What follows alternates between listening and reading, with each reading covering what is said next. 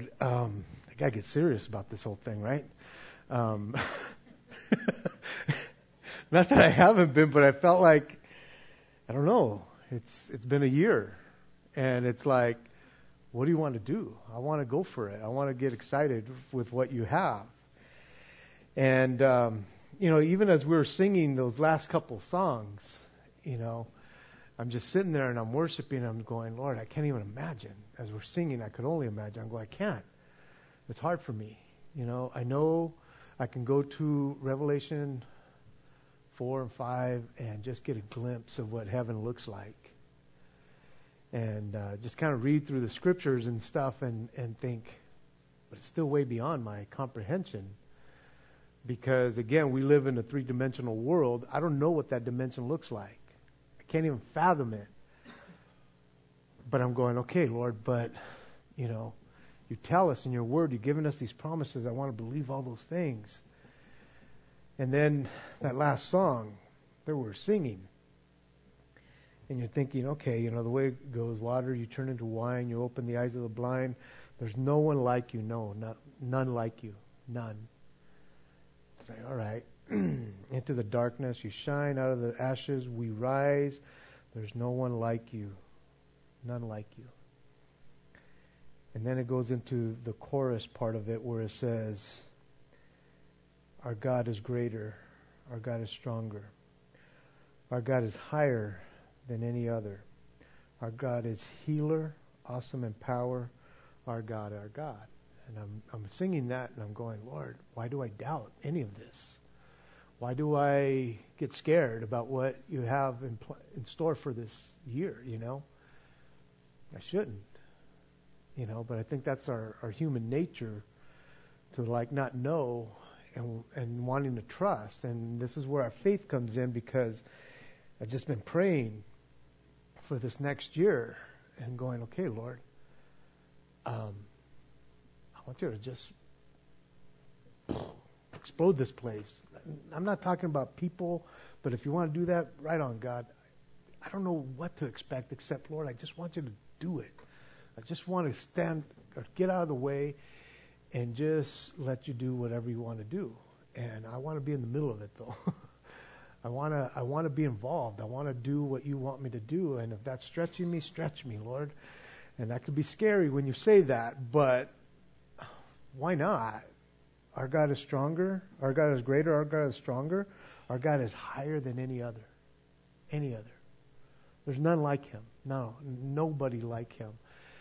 And so I'm just in awe as we're worshiping, and all the things that Jim was praying was with my heart.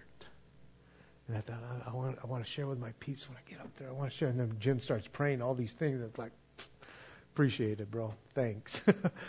Because God knew what was on my heart, and Jim prayed it perfectly. It's like, you are who you are, Lord. And man, how can we doubt any of that? I guess it's called the bridge because it says bridge here. And if our God is for us, who can ever stop us? And if our God is with us, what can stand against us? What can stand against us? And, as I thought about that, even as we worshiped, I thought, well, I could stand in the way. I can stand in the way and stop from God using me just for my disobedience or my whatever. But it's like, man, get out of the way. Get out of the way in your life, in my life. Pray for me. Because it's like, what is God going to do this next year? Amen. Father, again, Lord, we're just in awe of who you are. And so, Lord, as we open up your word, help me to do it justice. Help me to share with my brothers and sisters, Lord, your word with clarity and understanding. Right now, Lord, just speak to our hearts. Prepare our hearts because of who you are, because you are greater than any other, Lord. You're able to speak to our hearts. Prepare our hearts, Lord. Blessed be your name. Amen. Well, after having a few weeks off from the book of Acts, we are back in Acts chapter 15. We started the book of Acts a year ago today. Isn't that funny? For some of you guys who might be new, it's like, whoa. And it's like, yeah, a year ago today, at the first week of the new year last year, we started the book of Acts. It had been on my heart to do, and now we're just a little over a halfway point. And I don't think it's going to take the rest of the year to finish this book. I'm not anticipating that. I don't know yet in that sense, but it's not likely that it will take me the rest of the year to get through this. But even last year, and the reason, because I was looking at it and kind of going, how many studies we're like in 30-some studies in this, but we did other things along the way. And I'm sure we're going to do that again this year. And I'm just praying about what we're going to be doing, because my heart is to give other people opportunities to teach and to raise others up and things like that, to do worship and praise and communion nights like we did last week. That was just epic in my estimation. Was just a neat time, and to do some of the family nights that we've done in the past, just to break things up and so I know we're probably going to do that, but towards the end of this book of Acts, Paul journeys from Jerusalem to Rome. It's like the last 4 or 5 chapters, 6 chapters. And so I'm thinking a lot of that we'll just cover a chapter at a time, because there's just a lot of dialogue that goes on and a lot of things like that. And I'm sure there's some stuff in there for us. But in the next several chapters, until we get to like chapter 20, some 21, 22, somewhere around there, we're going to see Paul's journeys. He just finished his first missionary journey. And he's going to, after chapter 15, start up his second and then his third missionary journey. And he will be going to places and churches and that we read about. He wrote to them. He went there and he ministered to them, and then later on he writes to them. And I'm thinking, well, Lord, I don't want to gloss over it, but I want to do it justice in that, maybe going into some of these books and touching bases with Ephesians and with Galatians and with Thessalonica and places like that he visited, that he maybe give us a better understanding of why he wrote to them. Because this book here is just amazing, because this is where all the journey begins. And it just kind of brings us, it's important. This book is so important, so vital. And so, again, I'm not quite sure how it's going to work out, but I'm already praying, Lord, what do you want me to do after Acts? And so it might be months away, but be praying for me, see which direction the Lord leads. But the book of Acts was written by Luke, the writer of the Gospel of Luke, and it's like a sequel to the Gospel of Luke, in that he writes this book and he writes the Gospel of Luke to this man named Theophilus. A lot is not known about this guy. We touched on him last year, earlier in the year. We touched on him, but not much is known about it. But it's interesting because it's a personal letter. Those 2 letters, the Gospel of Luke and the book of Acts, were personal letters to that man. And it's interesting because that man could have just kept them for himself and, dug a hole and put them somewhere. But somehow the Lord saw it fit to share them with us, to put it in Scripture. And it's vital because the Gospel of Luke speaks about Jesus as the man. And so that gospel is intense. But the book of Acts, it's like that go-between between the Gospels that makes the transition between the Gospels and the letters. It would have been odd, it would have been kind of weird if we just went from the Gospels to the book of Romans. And we would have said, well, who's this guy Paul and how did he get to Rome?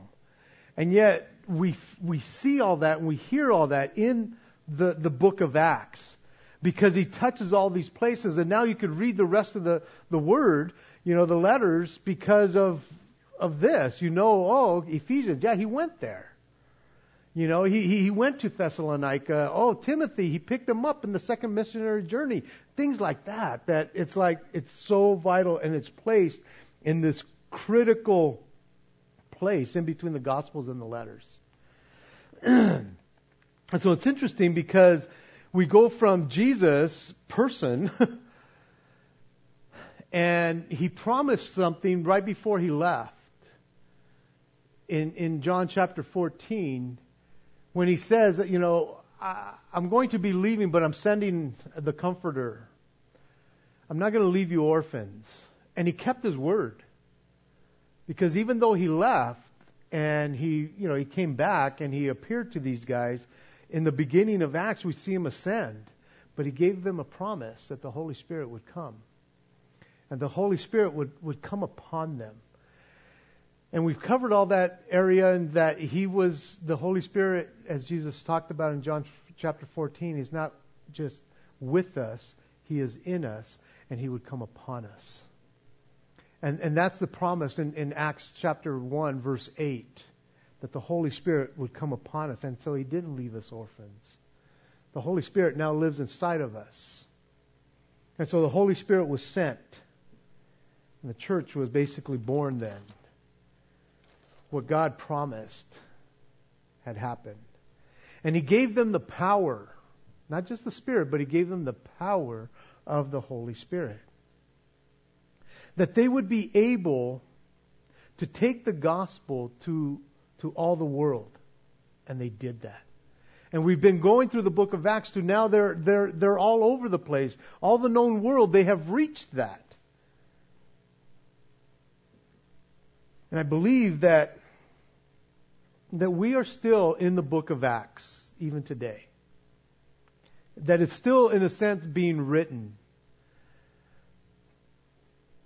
I know a lot of people is like, oh yeah, we're in Acts 29. There's 28 chapters. We're in Acts 29. And I don't know where I came up with this, or I heard somewhere. And I thought, no, man, we're beyond 29. We just started a new chapter this past week. We're in Acts 2013. That's where we're at. There's another chapter getting written. He just finished another chapter this past year. Not just in our lives, but in the life of the church around the world. The true church. Because the gospel, the acts of the Holy Spirit are still being written in people's hearts and lives. Some people call it the Acts of the Apostles, and that is being done too. The Acts of those who have been sent out. That's where we're at. We're continuing to this day. And I truly believe that the power of the Holy Spirit that was given to the OGs, the apostles back then, is the same Spirit that is given out today. That is the same Spirit. He didn't change. He didn't become less powerful after the church age or the apostolic age. That when they died out, while everything else died out, and we're just like, whatever, we just don't have that power. I don't believe that. I truly believe when Jesus says, or when Hebrews says that Jesus is the same yesterday, today, and forever, that His Spirit is the same yesterday, today, and forever. And that same Spirit that we see and we read about, and this is something that I just kind of been clamoring about when we started the book of Acts and going through the book of Acts, it's like, if it happened back then, why can't it be happening in our lives today? I truly believe that the trials, the tribulations, the persecution, the pressures that started when the church was born are still alive today as well. And they will continue till the day that Jesus comes back for His church to rapture us from this place. Now, again, when's that going to be? I don't know, man. It'd be awesome if it was today, but whatever. We will continue to be persecuted as a church. This world, I've often thought as we've been going through this book of Acts, I'm like, man, it sounds like a downer, but it's not a downer. Because the persecution is the proof positive that the gospel continues to go out. The trials and the pressures and the tribulations, it's proof that the gospel is out doing what it's supposed to be doing. And so we will continue in that. So we shouldn't be surprised with what people say, what the world says, what Satan does. We shouldn't be surprised. as to them trying to destroy the church. Always with the understanding that the gates of hell will not prevail against the church. I don't care what they do. I don't care what they throw at us. Even in this country. The gates of hell, the Bible says, in Matthew, 16:18, will not prevail against the church. It's a Lord's church. Oh, local churches will rise and fall. But the church of Jesus Christ will not.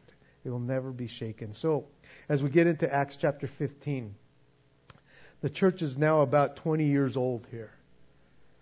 And the mother church, being in Jerusalem, is even though they've been scattered abroad, it continues to grow. There's local churches throughout the known world that have spread, and they are thriving, they are growing, they're being persecuted, all those things that we've read about, but it's continuing on, even to this day. So Acts chapter 15, the first 12 verses. And certain men came down from Judea and taught the brethren, unless you are circumcised according to the custom of Moses, you cannot be saved. Therefore, when Paul and Barnabas had no small dissension and dispute with them, they determined that Paul and Barnabas and certain others of them should go up to Jerusalem to the apostles and elders about this question. So being sent on their way by the church, they passed through Philistia and Samaria, describing the conversion of the Gentiles, and they caused great joy to all the brethren. And when they had come to Jerusalem, they were received by the church and the apostles and the elders, and they reported all things that God had done with them. But some of the sect of the Pharisees who believed rose up, saying, "It is necessary to circumcise them and to command them to keep the law of Moses." Now the apostles and the elders that came together to consider this matter, and when there had been much dispute, Peter rose up and said to them, "Men and brethren, you know that a good while ago God chose among us that by my mouth the Gentiles should hear the word of the gospel and believe. So God, who knows the heart, acknowledged them by giving them the Holy Spirit just as He did to us, and made no distinction between us and them, purifying their hearts by faith. Now therefore, why do you test God by putting a yoke on the neck of the disciples, which neither our fathers nor we were able to bear? But we believe that through the grace of our Lord Jesus Christ, we shall be saved in the same manner as they. Then all the multitude kept silent and listened to Barnabas and Paul, declaring how many wonders, miracles and wonders God had worked through them among the Gentiles. Here's the scene. And I'm thinking, okay, they have been getting persecuted by the people. Everywhere they went, they had been getting persecuted. The church is being persecuted. And we saw even earlier on that even there were the disputes that happened within the church. And here we're seeing it again. That not only are the persecution and the pressures and the trials and the tribulations going on from outside, but now there's people coming from within the church, it seems like, and causing some kind of division, some kind of, the word would be schisms, that would come in and start preaching something other than the grace of God. And so here the writer Luke doesn't refer to them as brethren. He just calls them certain men. And I find it interesting, and I noted that as I was studying that, is like, he doesn't call them brethren, but he calls them certain men that came in. Now, it very well may be that they were brethren, but he doesn't call them that. And I say that because they weren't denying Jesus, and they weren't denying the access to Jesus. They were just kind of adding to Jesus, which was wrong. But they could have been brethren nonetheless. Now these men who had taken off from Jerusalem had made their way up to Antioch of Syria, which is right above Lebanon in our day, right above that area, they had made their way up there, and they began to preach or to teach that unless you adhere to the custom of Moses and are circumcised, you can't be saved. They were putting the stipulation on the people that you have to do X, Y, Z before you could be saved. Before you could truly call yourself a Christian, you have to do these kinds of things. Now, in verse 24 of this chapter, it tells us, as the council is gathered together and they're talking, that these men were not authorized by them to go and do this. This group of certain men, whoever they were, took off thinking, we're going to go teach this. Maybe they heard of what was going on among the Gentiles up in the north and decided, we're going to hit these areas where Paul is hitting and where Barnabas is at, and we're going to straighten things out. They took it upon themselves, basically, to go and to teach these things. It's quite possible, and if you want to turn there, it's up to you, Galatians chapter 2. It's quite possible that these might be the same guys that Paul mentions in Galatians chapter 2. And I want to read it to you just to kind of give you a picture. And a good homework for you would be read the book of Galatians after we study this chapter. Read the book of Galatians, because Paul deals with a lot of this in the book of Galatians. And he says in verse 11 of chapter 2, "Now when Peter had come to Antioch, I withstood him to the face because he was to be blamed. For before certain men came from James, down in Jerusalem, he would eat with the Gentiles. But when they came, he withdrew and separated himself, fearing those who were of the circumcision. And the rest of the Jews also played the hypocrite with him, so that even Barnabas was carried away with their hypocrisy. But when I saw that they were not straightforward about the truth of the gospel, I said to Peter before them all, if you, being a Jew, live in the manner of the Gentiles and not as the Jews, why do you compel Gentiles to live as Jews?" And so he kind of gives us this little glimpse of what these guys were preaching. And the fact that even those who were hanging around with Paul and would know better would get caught up in the same thing, that even Peter himself, and he's going to chime in as we read, and I don't know if this is before or after, but Peter should have known better. God had revealed it to him earlier in the book of Acts that we saw, that God was accepting and allowing the Gentiles to come in. And so he was cool with it all. But when these people of the circumcision, the one that taught that you had to be circumcised and that you had to go according to the custom of Moses, that you couldn't be saved, when they showed up in Antioch, Paul was dealing with this issue. And Peter, he kind of was playing the hypocrite here, because it's like, Peter, you should know better. And yet now you're separating yourself as if you're a good Jew. But yet, when they're not around, you're not playing that game. Again, their message was, unless you are circumcised. Now, I know that we can, when we're reading about this, and those of us who understand what he's sharing here, I know that we can come up with a conclusion that these guys cannot possibly be brethren if they're teaching this other doctrine. And Paul does refer to them as false teachers in the book of Galatians. Does that mean that they weren't Christian? I don't know. They're off base. They're teaching things that it's like, dude, you're adding to this. You're putting stipulations on people.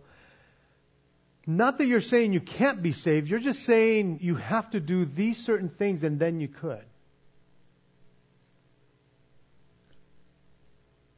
Now, it kind of like, are they teaching heresy? Are they teaching false doctrine, while they're adding to it, they're not adhering to the grace.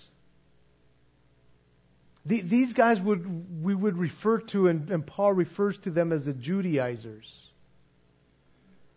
And Paul dealt with it throughout his whole ministry, because Paul had a ministry of going to the Gentiles. He would go to the Jew first, and when they would reject it, and some would believe, but he would go also to the Gentile. And he was called to go to the Gentiles. But these guys were putting these stipulations that, no, you had to do certain things before you can truly be a believer. And Paul dealt with that. And I think that's why there was so much opposition with Paul everywhere he went, because he taught about the grace of God. Somehow he understood that grace played a bigger part than these customs of Moses. When these guys, in getting to the next verses 2 and 3, when these guys were teaching this in and among Judea and Jerusalem, it wasn't as big of a deal as when you got outside those borders. Because the beginning of the church started off with nothing but Jews and those who were already converted to Judaism. And so they were already adhering to these laws, to these customs of Moses, to circumcision and things like that. And so for them to become Christians, well, they've already done X, Y, and Z, and so it was easy for them. But once you got outside that border, as Jesus told them, to go from Jerusalem to Judea to Samaria and beyond, well, now we're talking about the half-breeds, and we're talking about the Gentiles. And we see that the gospel was already going out to them. We've already studied that. But these guys were thinking, well, we got to go beyond our borders because it's cool here. Everybody understands that this is what, and I don't want to use this word, but I will. This is what our denomination believes. That this is what you got to do to be saved. But those denominations out there don't understand that yet. And so we have to go set them straight. And they set it upon themselves, they'll put it upon themselves to go out and do that. Paul and Barnabas had been preaching because the Lord had revealed it to Paul, that he would go among the Gentiles. They were preaching faith alone. That's all you need. Faith alone to be saved from your sins. There's nothing else that is needed. Just faith. Just believe. And when they went out, they preached this message, and many believed. Multitudes believed. They had a problem sometimes with the Jews, but even some of the Jews believed. But the Gentiles, they accepted it gladly. They were rejoicing that now the gospel was extended to them. And Paul wasn't preaching of, this is what you got to do. Now you got to understand, Paul came from a Pharisaical lifestyle. He understood what it meant to obey the law, but God had revealed it to him. And you're going, well, didn't he reveal it to Peter earlier? And didn't he take it back to the people? Yes, he did. But they were still like, yeah, but in this area, in this arena here, we don't have to deal with that a lot. And so it's quite possible that even the Jews in the main church, it's not that they weren't familiar with this doctrine, they just didn't have to deal with it a lot. But when you got outside the borders, well, now it's going to be contentious. And they were causing division. And they were laying these guilt trips on these people, these commandments on the Gentiles that the new covenant didn't require. It didn't require that. And this was something that Paul and Barnabas could not ignore any longer. I don't know how long these guys were up in Antioch, but when you read Galatians chapter 2, it says in the beginning of chapter 2 of Galatians that he says, after 14 years I went up again to Jerusalem with Barnabas and also Titus. I took Titus with me. And we went up by revelation and communicated to them that that gospel which we preach to the Gentiles, but privately to those who were of reputation, lest by any means I might run or had run in vain. Yet not even Titus, who was with me, being a Greek, was compelled to be circumcised. And this occurred because of false brethren secretly brought in, who came in by stealth to spy out our liberty, which we have in Christ Jesus, that they might bring us into bondage, to whom we did not yield submission even for an hour, that the truth of the gospel may continue with you. And so, again, when this came up in their presence, they fought against it right away. It's like, no. They started disputing with them. And it's interesting because it says that there was no small dispute or dissension. It was no small uproar that happened here. There was some sharp contention that was happening. And Paul was not going to back down, nor was Barnabas. And these guys, I'm sure, were coming in going, no, but this is what we have brought from the mother church. And it's like, no, I don't care what the mother church says. That's not what Jesus has taught us. That's not what the gospel is all about. That's not what grace is all about. And so again, they fought against them. So much so was the seriousness that the church of Antioch decided to send Barnabas and Paul and some of the others to go down and deal with this issue. Again, I'm thinking the persecution now is from those so-called brothers who have come in and said, no, you're doing it wrong. And I'm thinking, well, wait a minute. The Lord had revealed it to Peter, to Paul and Barnabas. So all the time that they had been out on this first missionary journey, were they wrong? Were they wrong? Were they preaching the wrong doctrine? That is by grace alone, by faith alone? And again, as they headed south from Syria to Cilicia, which would be again Lebanon area, and then down to Samaria, they were stopping off at those places that maybe they had touched on before, where there's Gentiles, and they're telling them this is what God is doing, and man, they're rejoicing. They're rejoicing because they've been let in, and yet these other guys are going, oh, maybe you're not a brother. Maybe you got to check your salvation because you didn't do these other commandments. And so when they get to Jerusalem, we get a better picture as they are greeted and they're let in that this group comes from the sect of the Pharisees. If you remember in chapter 6, I know it was a while back, but there was a lot of priests who were getting saved, who were coming in and accepting the Lord Jesus Christ. And yet they were bringing in their little baggage with them. And again, maybe it was okay for a time there. But it was this sect that decided to go and infiltrate, get things straight in other places. Now, I don't think the church in Jerusalem was caught off guard by this issue, because I'm sure that they dealt with it before, and I'm sure they did because Peter went to Cornelius' house and came back and they said, hey, explain yourself. How is it that you went into some Gentiles' house and you ate with them? And Peter explains it to them. What could I do? The Holy Spirit fell upon them just like He fell upon us.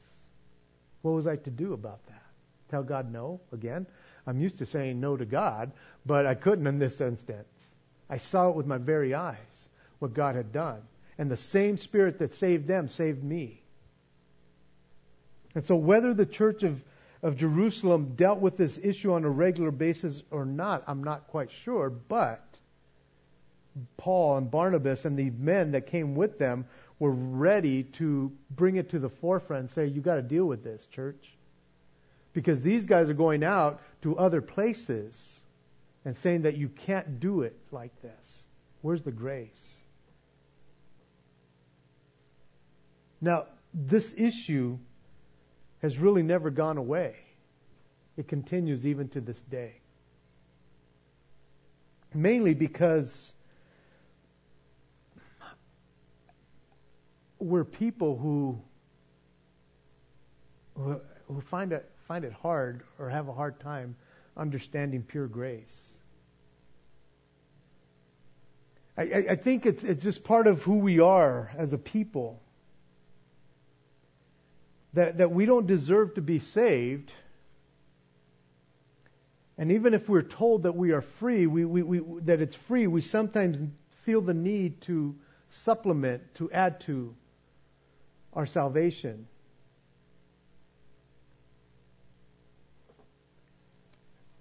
When we think that we have to do certain things in order to be in right standing with God, then it's not grace anymore. And I know even for me, I could teach and preach grace all the time, and I love to preach about it. I still put stipulations even on myself. And when I do those things, it's not grace any longer. And I do that on other people as well. Because, they're not acting a certain way. And I know that some people are more boisterous than others in what they think earns salvation. And here we have this sect who is very boisterous in their opinion of what they feel, what they believe. For someone to be saved, you've got to do these things. And you and I do that to one another. Because the gospel is about pure grace. But when we start thinking, well, I should be doing these things, then it's no longer grace. Well, you're probably going through whatever you're going through because, you haven't been reading. You haven't been doing what you should be doing. Maybe that's why you're going through those things. Now, again, I understand the whole sowing and reaping thing. But when we start making judgments of our salvation, then we've taken away the grace. And that's what these guys were doing. They were putting stipulations. This is the way you are saved. And if you're not doing it this way, then you're probably not. These Judaizers, these legalists of that day and today, are saying that the cross of Christ is not good enough. And they deny, in that sense, the finished work of Jesus Christ. And even those who might put these trips and these stipulations on people, when you hit them up and say, well, wait a minute, now you're adding to it. Oh, no, that's not what I mean. They might say. Again, when you're expecting more from yourself or from others, that's exactly what we're saying.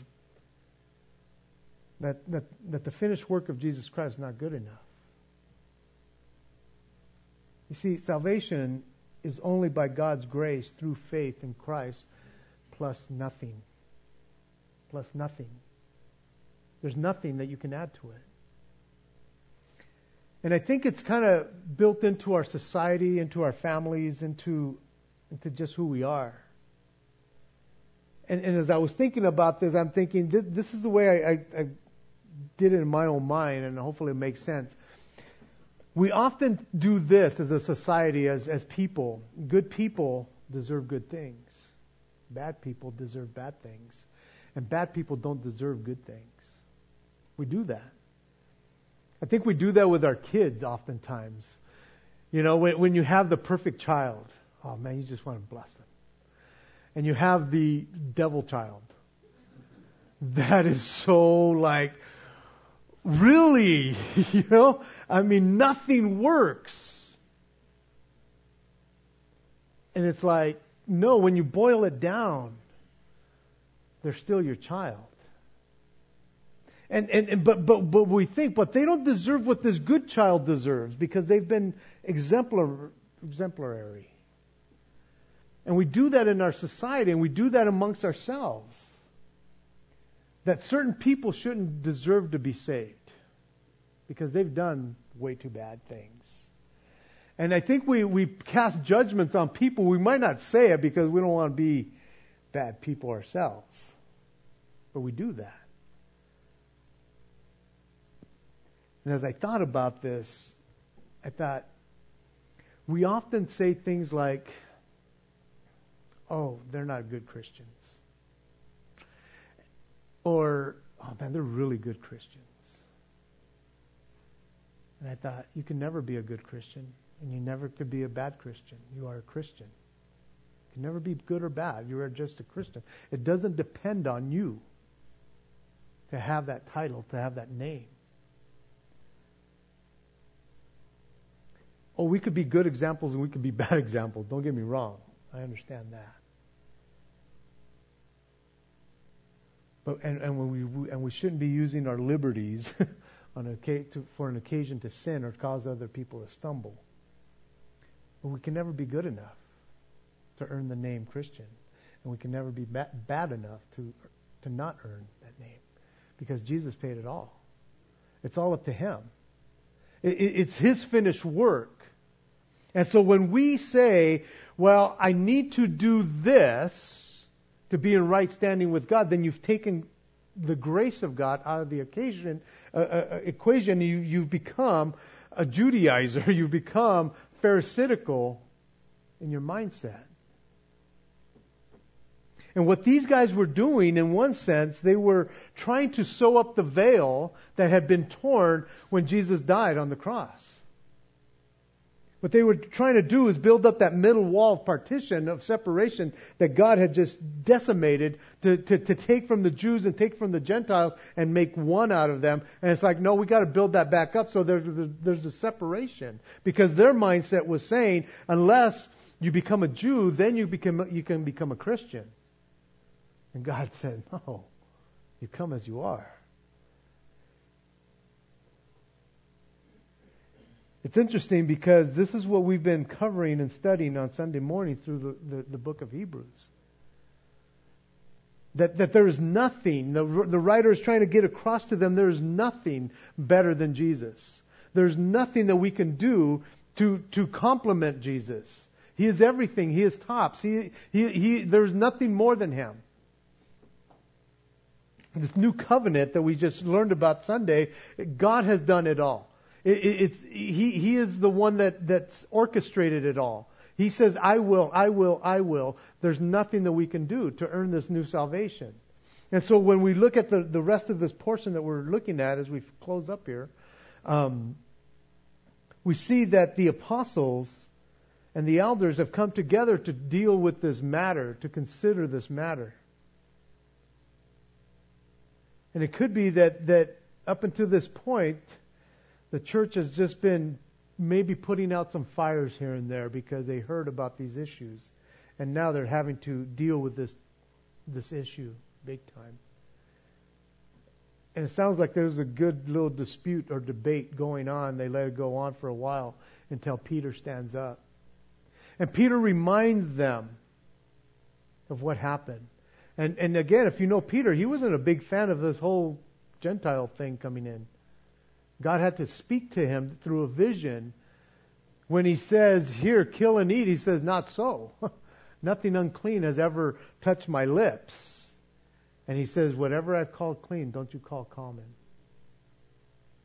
And so there was that struggle there. And then we've seen him in the book of Galatians that still struggle with those kinds of issues. But Peter saw firsthand what God was doing and had done. And there was no denying the work of grace involved in this whole thing. The Gentiles had done nothing but believe what they heard. And even the Jews understood that the keeping of the law meant nothing, and yet they still adhered to some of those things. It's interesting because Peter mentions and he says, we're putting a yoke on these guys that we ourselves, nor our fathers, nor ourselves have ever been able to keep. That yoke, it was too heavy on us. Again, it reminds me of the time that Jesus spoke and says, take my yoke upon you and learn from me. For I am gentle and lowly of heart, and you will find rest for your souls. He says, let me take care of that. I will take care of that. In verse 11, Peter, as he's finishing up what he is saying, he says, He says, but we believe that through the grace of the Lord Jesus Christ, we, us Jews, shall be saved in the same manner as the Gentiles. And it's interesting because you think, no, he should have said it the other way around. Those Gentiles, shall be saved like we've been saved. But he actually made a great point. That the Gentiles understood the grace of God way more than the Jews did. Because they accepted it. And when these guys came in saying, no, you got to do all these things, they're going, wait a minute, that's not what we were taught. And the Jews could learn something from the Gentiles here. That it's purely by grace that one is saved. And in verse 12, it says that all the multitudes kept quiet and listened to Barnabas and Paul, declaring the many miracles and wonders God had worked through them among the Gentiles. Peter's testimony must have struck a chord, must have made an impact in these guys' lives, that they were able to keep quiet and listen. And maybe they got convicted because Peter says, man, I was there. I was in the presence when this happened. And there was no denying his credibility. He was one of the pillars of the mother church there. And they listened after that to what Paul and Barnabas had to say, declaring these miracles and these wonders. And I thought, maybe because there was miracles and wonders standing among them with the other guys that came with Paul and Barnabas, maybe they testified, hey, I'm saved by grace. How are you going to take that away from me? Guys, we will have to deal with these kinds of issues in our lives. And I hope that you go back and you study, and again, man, read through Romans, read through Galatians, read through Hebrews, and see how the grace plays a great part, an amazing part, the most important part in our salvation. And when we could be caught up in these things, when we start putting trips on people, oh, well, you're not being a good Christian. Guys, we can never be that. We're just Christian. We're just Christian. There's nothing we did to deserve that. There's nothing that we could do or add on to that to where we can say, yeah, God is happier with me now because look at what I'm doing. Look at how holy I've become. Guys, it doesn't depend on us. It all depends on what Jesus has done. It's His finished work. We can't add nothing. It's Jesus plus nothing. Remember that in your life. And when people come against maybe you or maybe what you believe, what you've learned from the Scriptures, then you fight against it. You dispute against it. You stand up for it. There are false teachers, and some of them are among us even. Because there's been sects and people that have come into this church to try to add on to what the Bible teaches. And we've had to deal with that. Do I still consider them brothers? Yeah. Do they consider me a brother? Probably not. But I will give them the benefit of the doubt. I don't know their salvation. God does. And so for me, I will teach grace. I will teach grace. And I was thinking about this, thinking, I know that I've heard people say, oh, you guys preach, Calvary Chapels, you guys preach too much grace. It's like, really? How can you have too much grace? I understand what they're saying. It's like, no, there has to be, it's like, yeah, you're missing it now when you start doing that. And so, again, do we presume on God's grace? I don't want to, but I do. Sorry. And so, I will live off that grace because it's by grace alone, the Bible tells us in Ephesians chapter 2. It's by grace that we have been saved, not by works, lest any man should boast. And so that's where we stand. That's where we're at. And that's what they were dealing with back then. And guess what? We're still dealing with it today. So hang in there. Walk in grace. Amen? Amen. Let's pray. Father in heaven, as we come before you again, Lord, we just want to glorify you. We want to thank you, Lord. Father, even as we see the example that Paul and Barnabas and those that were with them give us, Lord, that they stood up and disputed. against those who were coming against the finished work of Jesus, that they did not allow it to continue. And Lord, even taking it to Jerusalem so that they could deal with it. Lord, I pray that even in our lives, Lord God, when we have to stand up and dispute your word with others, Lord, that God, there would always be a heart in us, Lord God, not to be right, but to prove what the Bible says is right. That Jesus is right, not us. That what he did on the cross was sufficient, and that we can't add to anything. Lord, when we begin to put trips on people, that, Lord, you will convict our hearts, Lord. When we put those trips even on ourselves, because you haven't put those trips on us, Lord. Help us. Help us, Lord God. Not to become pharisaical. Not to become like the Judaizers. Not to add to anything, but to point to the cross. We thank you. We praise you, Lord. In Jesus' name. Amen. Let's stand, guys.